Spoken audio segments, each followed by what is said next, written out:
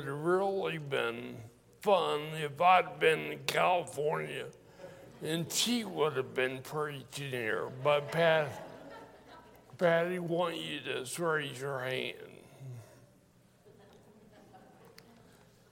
Somebody said, did you drive far coming up here? I said, no. My heart doctor said if we're together, she's to drive. If I'm by myself, I can drive.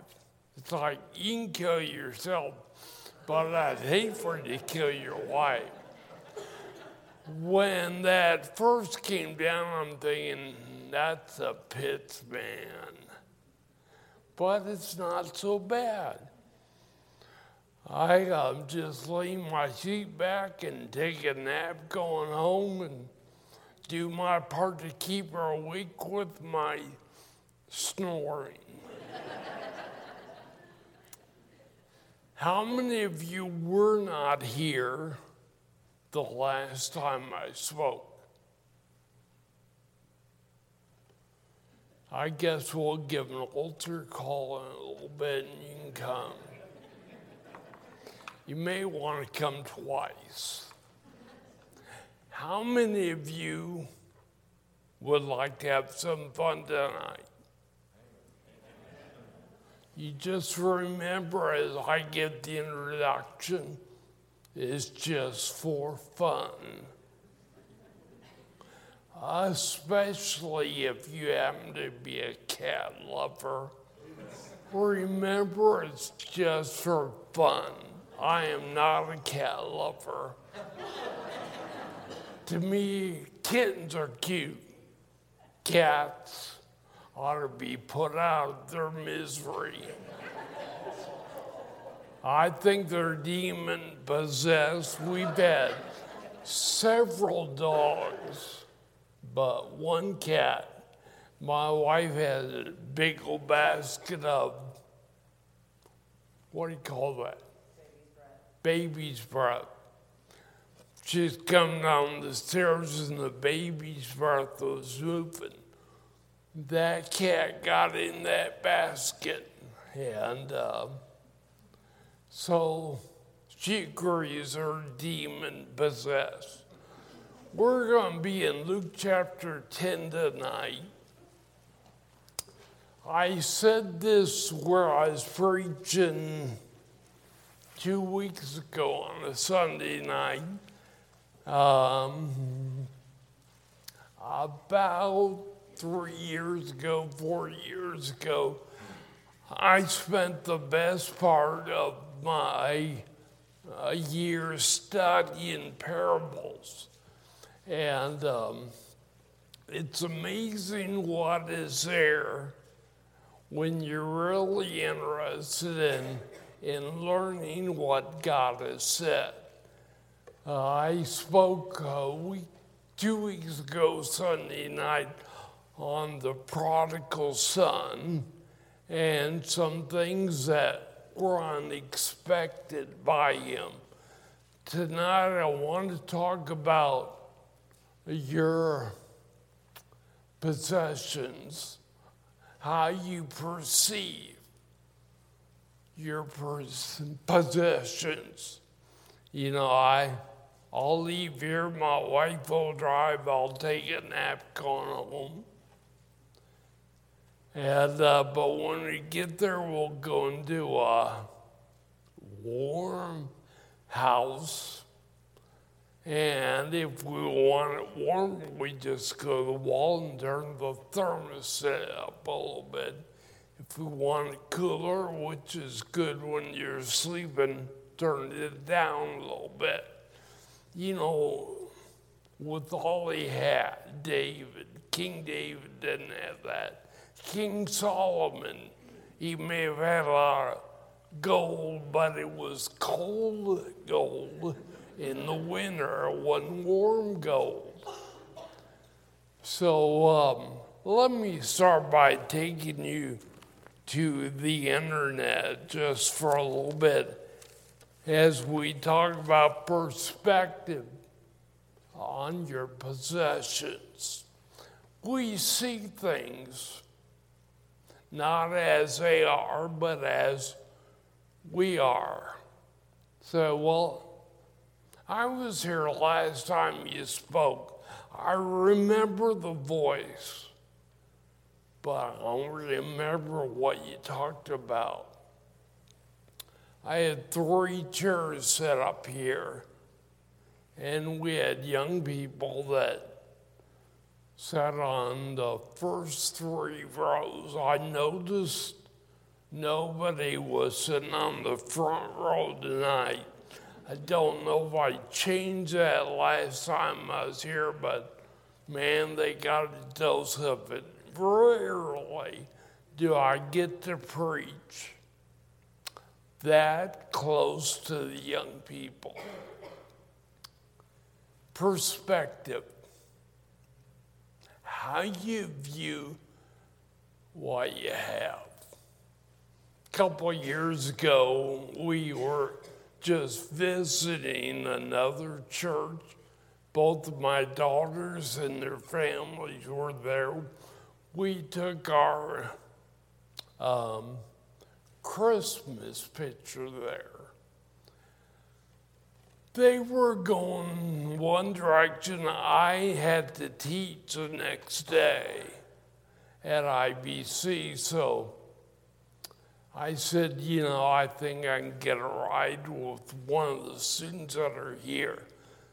So a guy really didn't know. I said, you're an IBC student, aren't you? And he goes, yes, sir, I am. I look older than I am. That's why he called me sir. I am over 20, but that's the wrong time to laugh. Remember, it's not my church. I won't be here Sunday. I can keep you as long as I want to. As Brother McNair, I said, when should I be done? He said, when they start leaving, you're done. So I'll keep that in mind. Perspective. Remember, we're here for some fun, okay? How many of you are dog lovers? How many of you are cat lovers and are willing to admit it?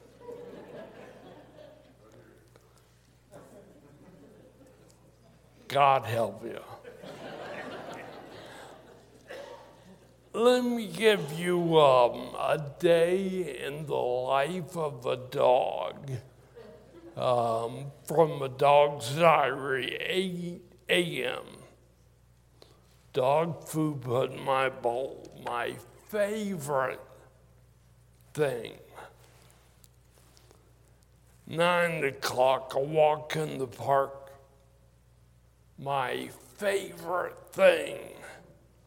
9:30, a car ride, my favorite thing.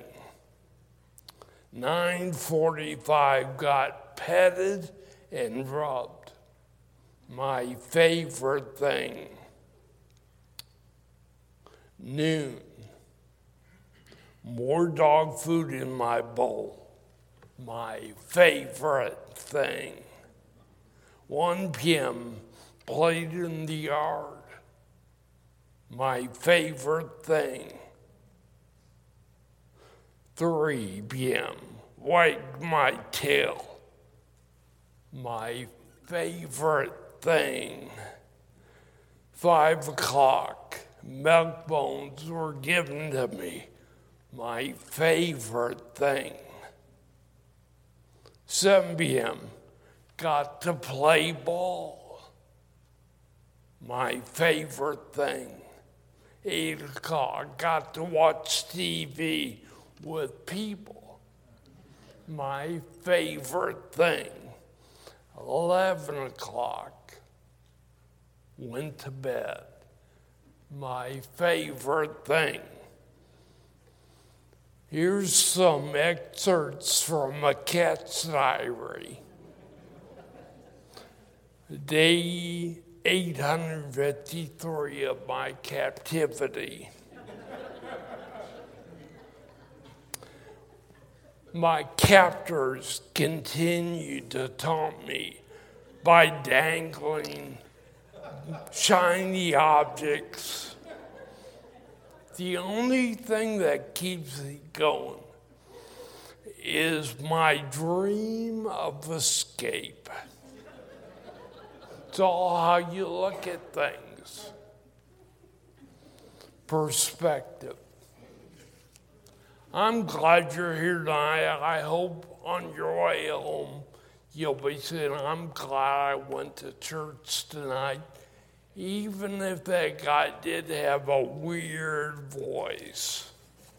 And I just talk this way so you'll listen closer.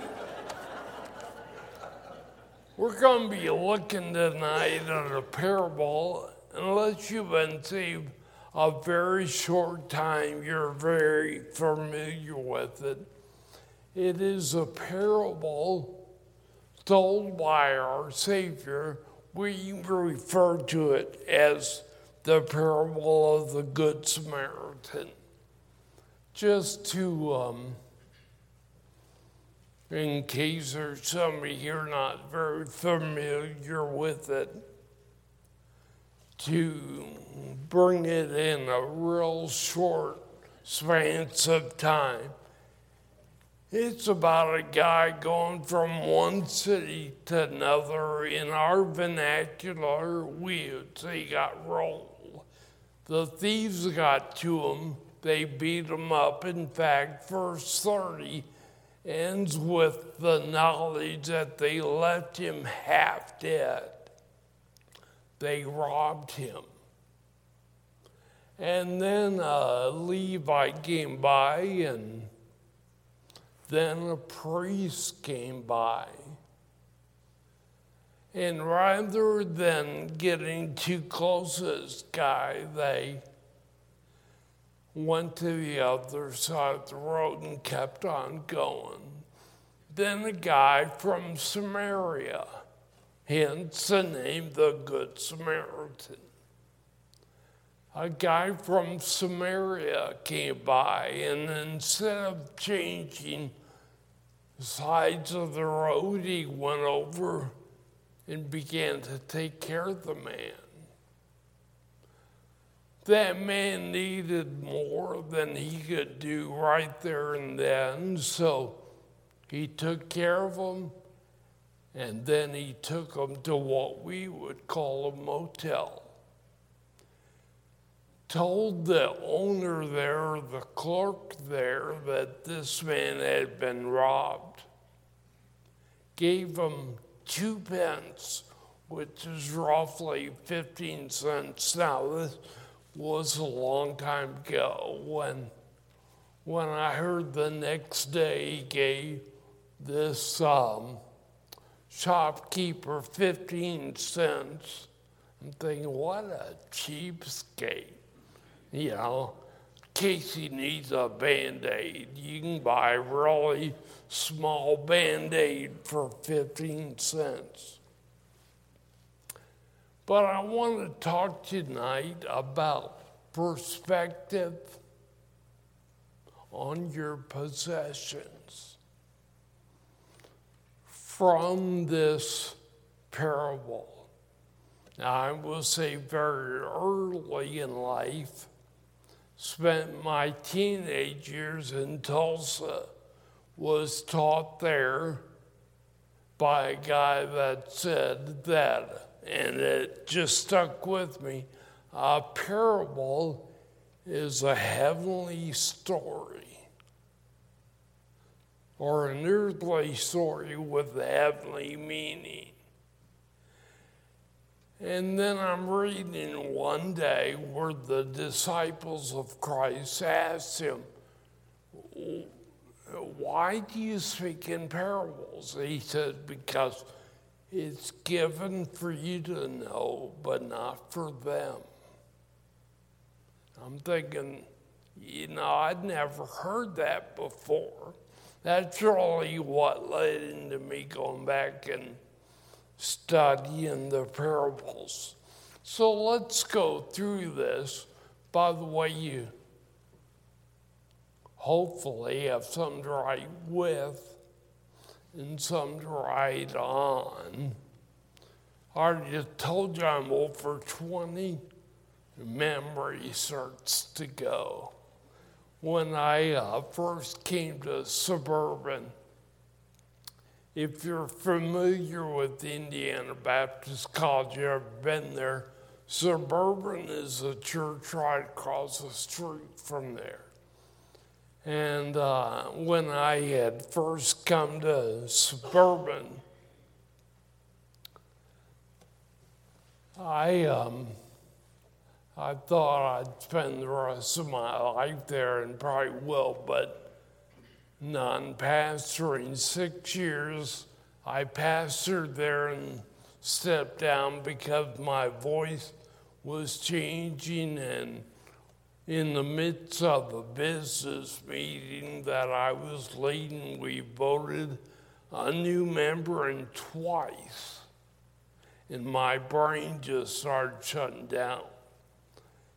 I had surgery '06. And about 2 years later, my voice got real hoarse. I mean, really hoarse.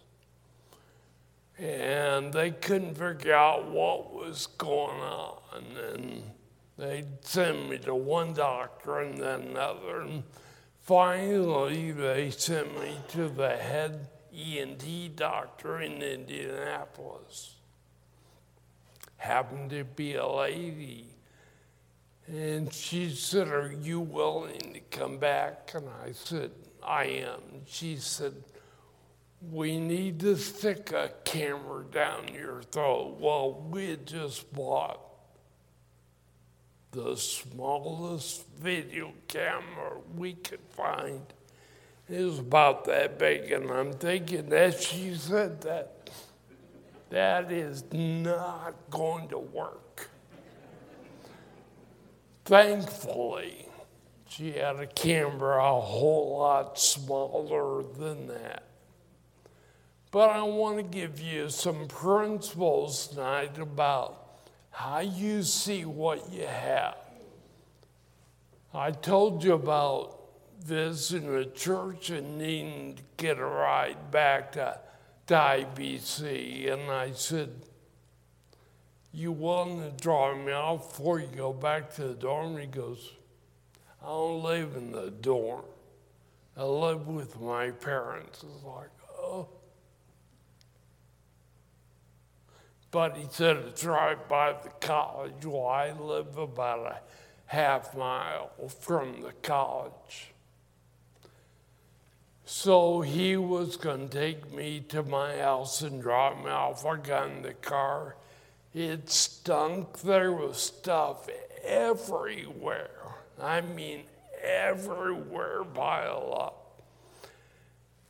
And on the way back, I said, "So would you consider this your car, God's car?" "God's car?"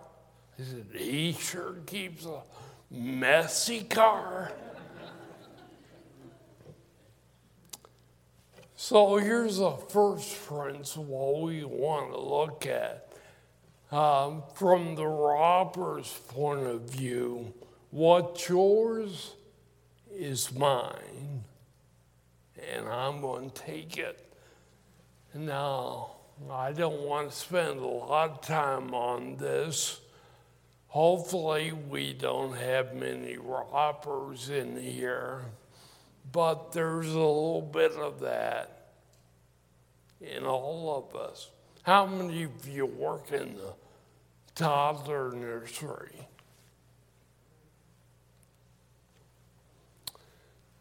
All you have to do is watch them. if it looked like fun, $1 thing, it's mine. If you're having fun, it's mine. If I see it, it's mine. If it's broken, it's yours.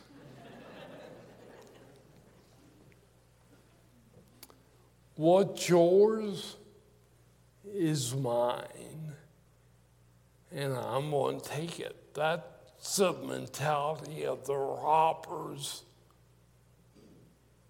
that beat up this guy and left him half dead and took what he had. There's a second principle from the priests and the Levites that came by, and rather than taking care of the man, they switched the side of the road they're walking on. But it is what's mine is mine, and I'm going to keep it. You know, a lot of us were raised that way. We're keepers. Someone was telling me before church about a guy that just hoarded what he had. We have programs on TV once in a while about hoarders. I knew a guy, he is gone now, but he wasn't so much older than I was, but he would keep paper. I mean, you'd walk into his bedroom and newspapers and magazines were well above your head. And I'm thinking, what in the world? But he kept everything of paper that he could lay his hands on. And then the guy from Samaria came by. The one we called the Good Samaritan. And his perspective on possessions is this: what's mine is yours, and I'm going to share it. You know, I love Brother Merv, known him for a long time, knew his pastor before his pastor pastored. When I first got to know Dan, he was taking dents out of cars. And so I go way back with him, go way back with Brother Merv. In fact, boy, are you televising this on YouTube? I think, I could be wrong, Brother Merv, if you're watching this, but I think his best friend in the ministry is a guy named Bob Dickey, who was my assistant at one time. But isn't it amazing, as Christ told this story, he wanted us to know they all told the same thing. The priest, the Levite, the Samaritan, all saw the same thing. They knew what was going on, all three of them. All three of them had a chance to help. But the priest and the Levite chose not to help. And I know that at the end of this, Christ asks the question now, whose neighbor was this guy that was robbed? But coming back to your possession, how do you see what you have or wish you had? What's yours is mine, and I'm going to take it like the robbers? or like the Levite and the priest, what's mine is mine, and I'm going to keep it? Or would you associate how you view what you have more like a Samaritan? What's mine is yours, and I'm going to share it. It's amazing how things can trigger thoughts in your head as prayer requests were taken. When I first came to Suburban, I probably had not been there but about a month, and our seniors were about to make their senior trip. They were going to London, England, and had several things. I said, let's pray for them. Among other things, they're going to do a VBS for the Mormons. Well, we supported missionaries named Mormon. They spelled it with two O's. We had first-time visitors there as like for the Mormons. And as I said that, I'm looking, I can see them looking at each other like maybe this is not the church for us. I took a missionary out for lunch today. And I was going to preach where he was at Sunday. And the guy called me and said, you know, one of our missionaries is going to be here. Could he speak? I said, fine with me. I remember the first time I spoke in that church. They had a lady, they had a couple, older couple. Their last name was Eddie. And I'm sitting there in Sunday school and they're taking prayer requests. And someone said, let's make sure we pray for Eddie's husband. I'm thinking, oh God, what have I got myself into now?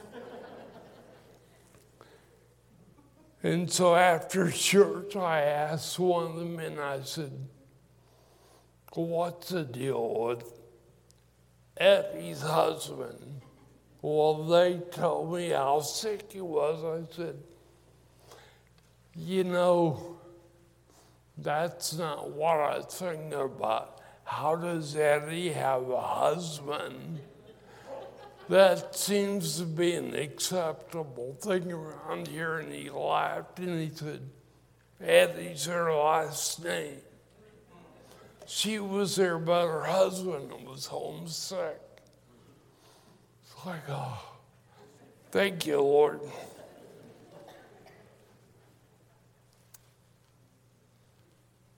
You ever wonder what was going through the Levite's mind and the priest's mind?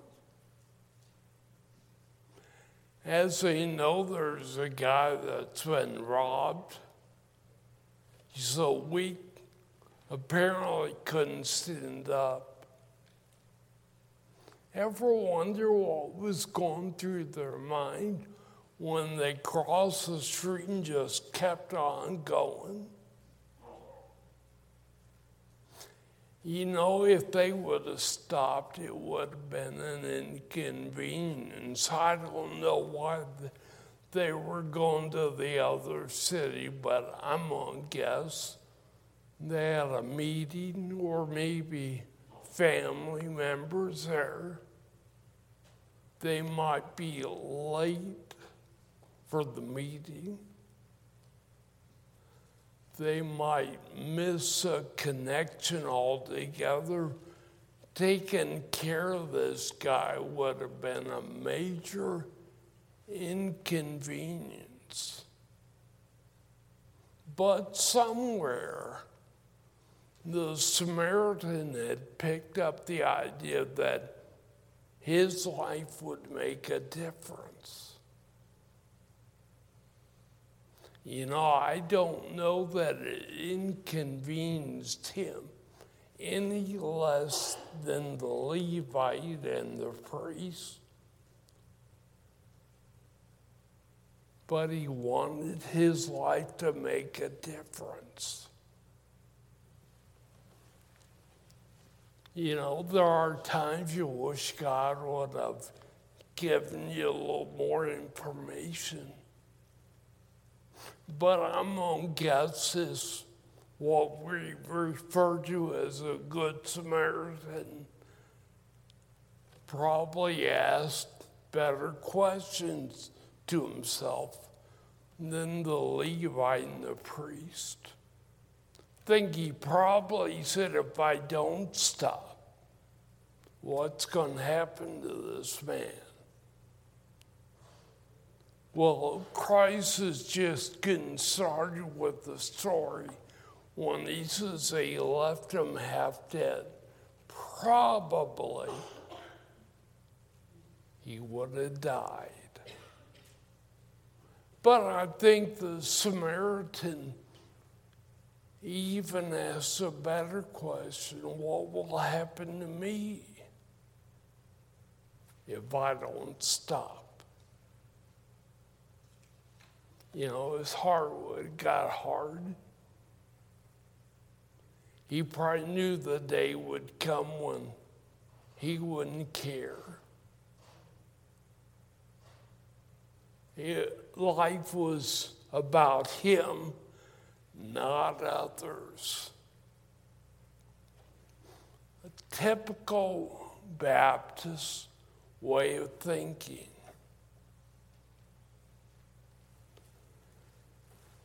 The Samaritan,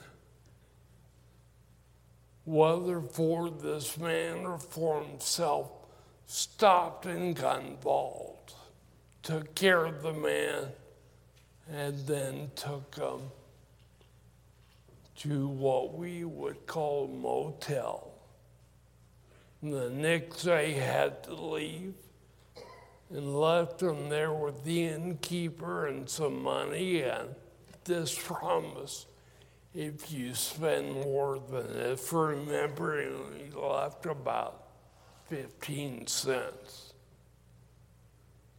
So if they only have any really tiny Band-Aids and you have to buy a big one, whatever you're out, when I come back, I'll pay you for it.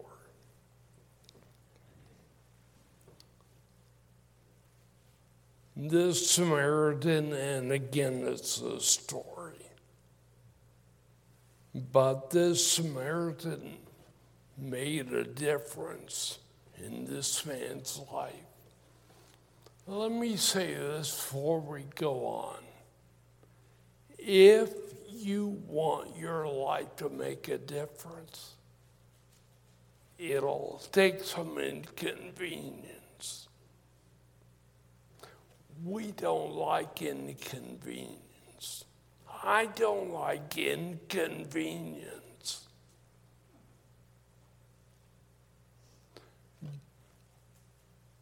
But if my life is going to make a difference, I'm going to have to get used to being inconvenienced.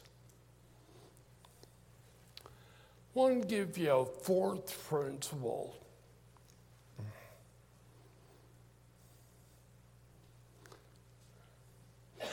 You know, I've thought about this so much today. I'm so excited to give you this fourth principle so I could quit now. And a lot of you would just be glad for the three principles I gave you. So this isn't for all of you, but it is for some of you. Here's the principle. What's mine is not mine. but I will manage it. You know what the Bible tells us? The earth is the Lord's, and all they that live in it. That's me. Everything I have is His. Now, let me give it to you again. What's mine is not mine, but I will manage it. Because this missionary was going to speak where I thought I was going to speak Sunday, and I really didn't mind, I said to my wife, won't we go north? See, I'm not a native Hoosier. Live here now most of my life. I'm a native Oklahoman. But I said to my wife, who is one of 7 kids, her mom and dad are both gone now, said, let's go up north and go to church up there, and we'll tell your brothers and sisters that we'd like to have lunch together, and we'll see who will show. Well, they all showed. She's one of 7 kids. They all showed. And their spouses. Well, one's divorced. But this long table conversations, I was right in the middle. Didn't know who to listen to. But I'm thinking, I'd sure like to buy lunch for everybody. But that would have cost a lot. What I need is for some of you people to give me $100, and then when we go up north again, I can buy. So if you want to give me $100, feel free. I'll be glad to take it off your hands. Very glad to take it off your hands. My wife's brothers and sisters will be glad I was at Lighthouse and you gave me $100.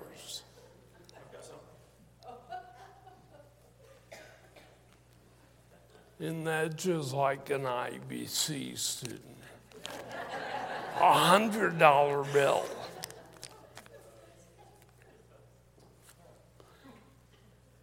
You're saying, man, that was sure quick. I didn't even have time to think about it. Well, take time and think about it. I'll wait. Some of you are on a guilt trip. I wish I'd given them $100. Not as much as I wish you'd have given me $100.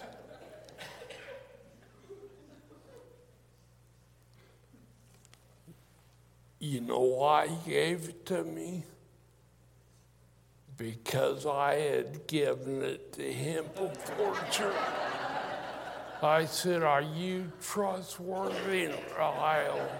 I am. I said, would you help me with an opticlass? And I'll provide $100 bills. Well, his eyes started sparkling. I said, damn, all I really want is to get my $100 back. But you get it? It was easy for him to give it because he knew it wasn't his.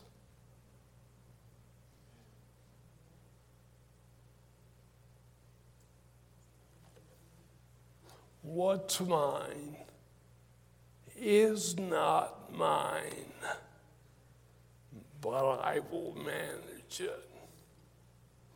You know, God doesn't give you so your wallet can get fat. He gives through you. He wants to meet the needs of some of his kids through you. You know, we just come through the holiday season. Wonder how many shopping days are left till Christmas.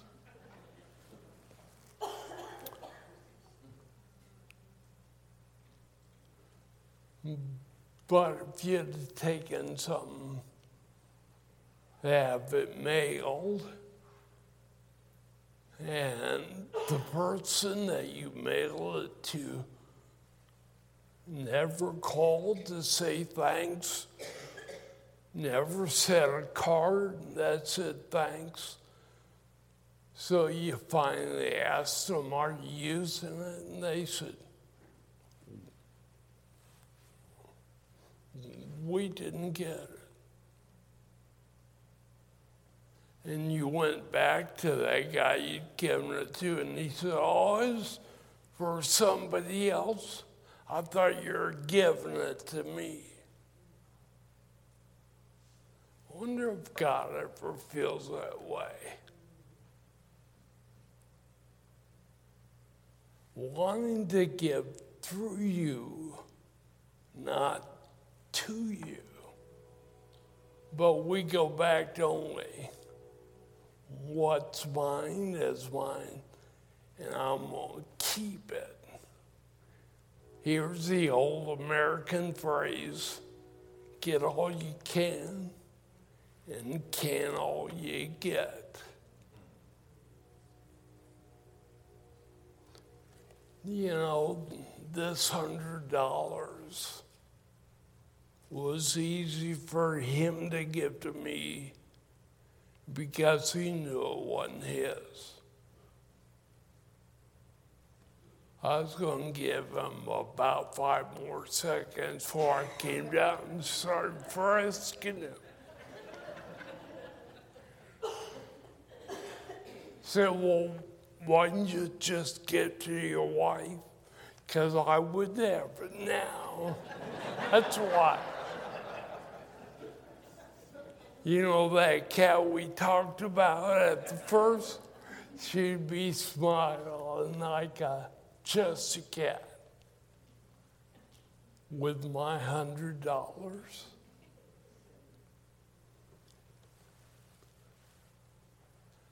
Let me go back a little bit in the message, and I won't keep you long.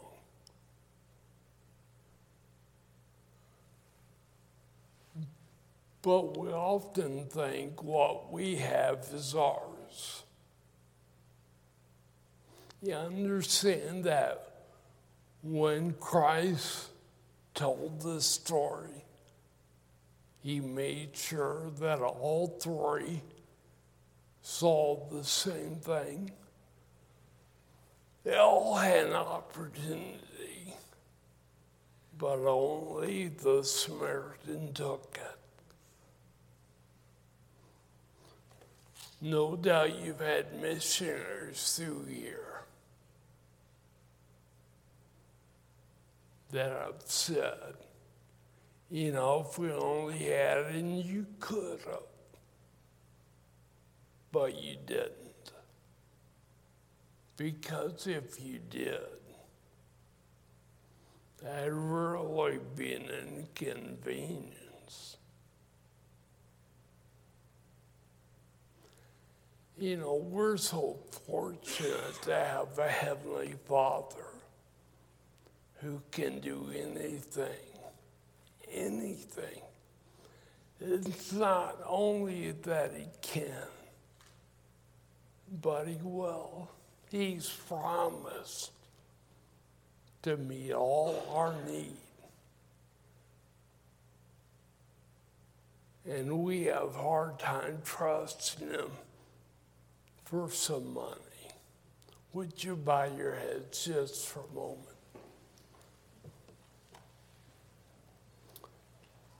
In a few moments, we'll stand. We'll have an invitation hymn. The altar will be open. But before we ever stand, some of you need to tell God you're sorry for keeping everything that He ever gave you,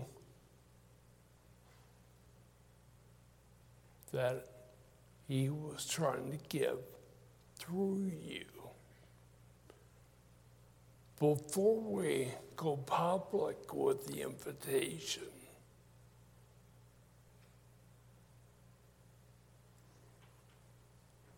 maybe you need to tell Him, I know what is mine is not really mine. And God will manage it for your honor and your glory.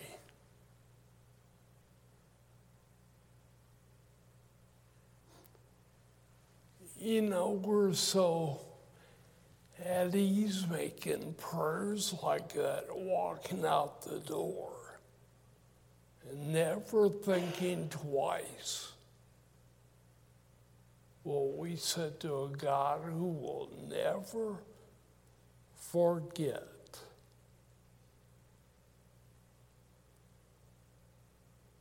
So if you tell Him tonight that you know what is yours is not really yours, but you'll manage it for His honor and His glory. Trust Him. When you see a need that He has equipped you to meet, would you stand just for a moment? Our song leader is going to lead us in the invitation. If you need to use the altar, you come quickly. We're not going to take long.